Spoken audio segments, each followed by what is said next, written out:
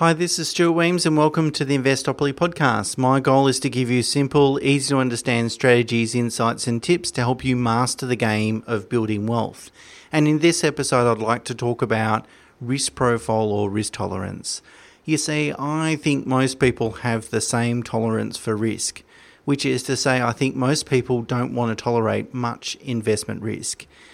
In fact, if people can achieve a return of, say, 7 to 10% per annum, take as little risk as possible, and that return helps them achieve their financial goals, I reckon most people are comfortable with that.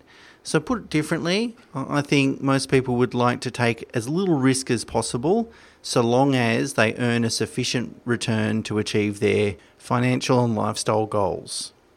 Okay, so let's talk about risk first off. What is risk? Well, risk is really just the probability of not achieving your targeted investment return.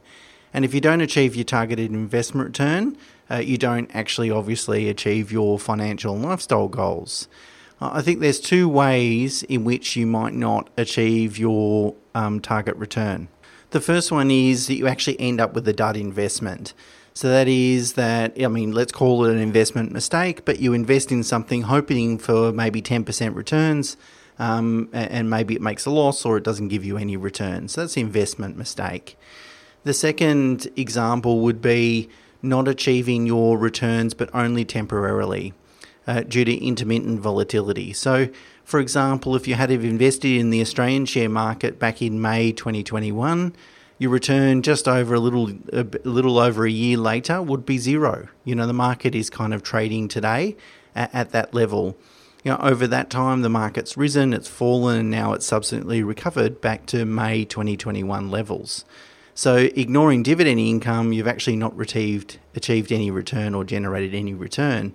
But that volatility is almost certainly temporary. And we know as long as you've adopted the right investment strategy, so the right investment, over multi-year periods, so that is decades or longer, the market has always trended higher. Now, most people are really only concerned by the first risk, so that is making a dud investment, making a mistake. Most people understand that volatility is normal and they're happy to endure it as long as they're rewarded adequately over the long run. That said, of course, there are some people, albeit a very small minority, that have no tolerance for intermittent volatility either. Okay, so how do you measure your personal risk tolerance or risk profile? So the traditional way to measure that is by asking a series of hypothetical questions to sort of measure your comfort or discomfort with experienced volatility or investment losses. I've included a link to a questionnaire in the show notes and the blog on the website for the questionnaire that we use in our business, and it's been empirically studied and been put together by academics, and I think it's probably the best example of a risk profile questionnaire that I've come across. That said, I'm a little sceptical about these questionnaires in that will they really provide us with reliable information? So it's one thing to kind of predict how you might feel if your investments drop 30% in one day, but until you actually experience it, you don't really know how you're going to feel.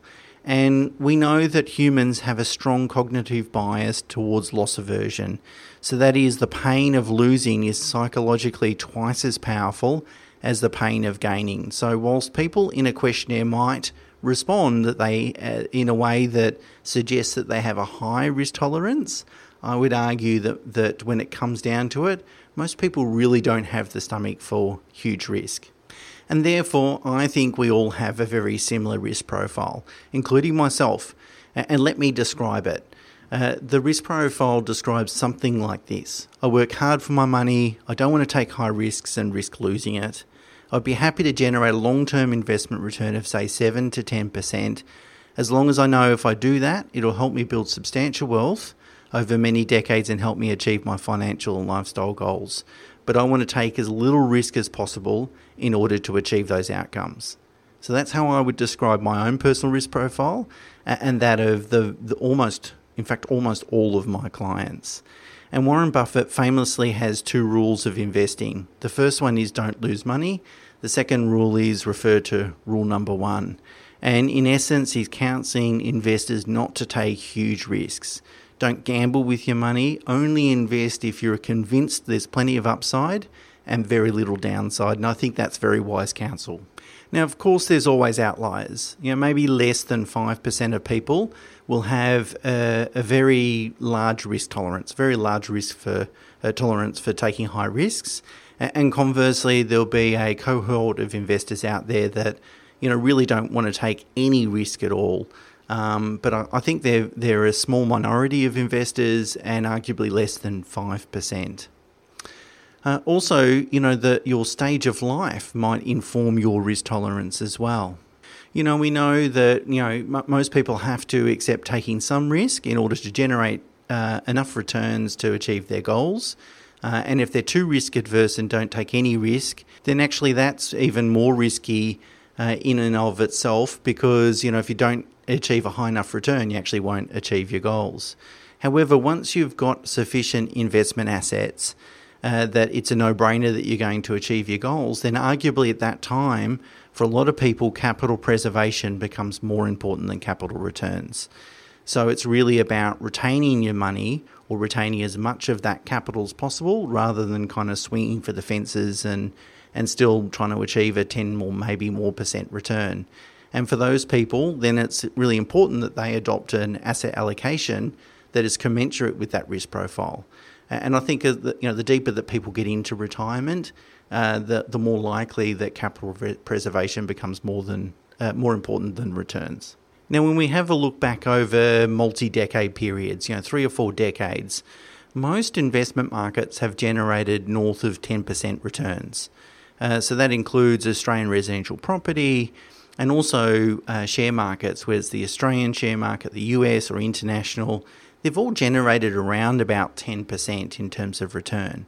Now, if you generate a 10% return, your investments will double in value every 7.3 years.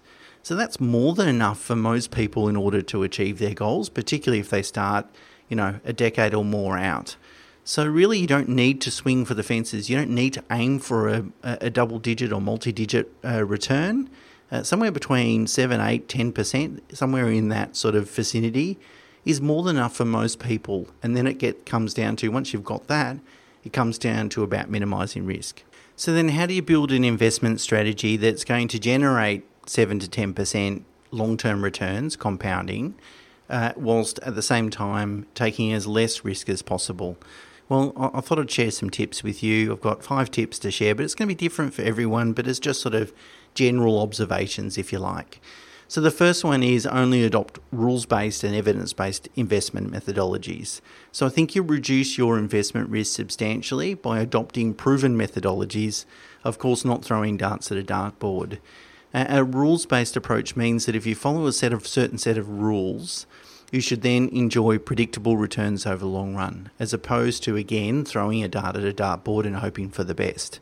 And then also, if there's overwhelming evidence that demonstrates that this rules-based approach has worked over many, many decades through many different markets and conditions and situations, then again, you've reduced your risk substantially. The second tip would be really about minimising investment fees. Now, it's really not about trying to find the absolute lowest cost. It's really about getting the best value for money. So, for example, if an investment manager, an active fund manager is going to charge me 1% per annum versus, say, an index fund provider that might charge me 0.05%, so a substantially, 1/20th of the fee. And then if I look at all the data and the data says, actually index funds tend to outperform active managers, then why would I pay the 1%?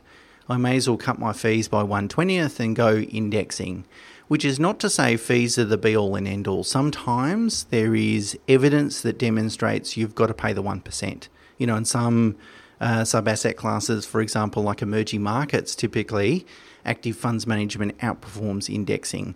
So it's not about being really focused on cost and reducing everything to zero. It's really about getting good value for money. My third tip is to spread your eggs across many baskets, which is really invest in various asset classes. I believe most people would be well served by doing that, including investing in a bit of direct property, share market, bonds, superannuation. Every asset class has its pros and cons, and so at a portfolio level, what we hope to do is got to balance out those pros and cons, so you get the best of all worlds, if you like. And there's a updated chart that I've put together that's a link in the show notes, of course, that shows asset class returns on a year-by-year basis, sorted from high to low. And it shows there are no predictable trends. No one in the world has developed a system for predicting accurately which asset class will perform the best over the next 12 months to 2 years. No one knows, so therefore if you spread your eggs across many baskets, chances are you smooth out returns and you enjoy a more comfortable ride to retirement. My fourth tip is to invest in markets and asset classes that exhibit the best probabilities of providing the highest returns over the medium term.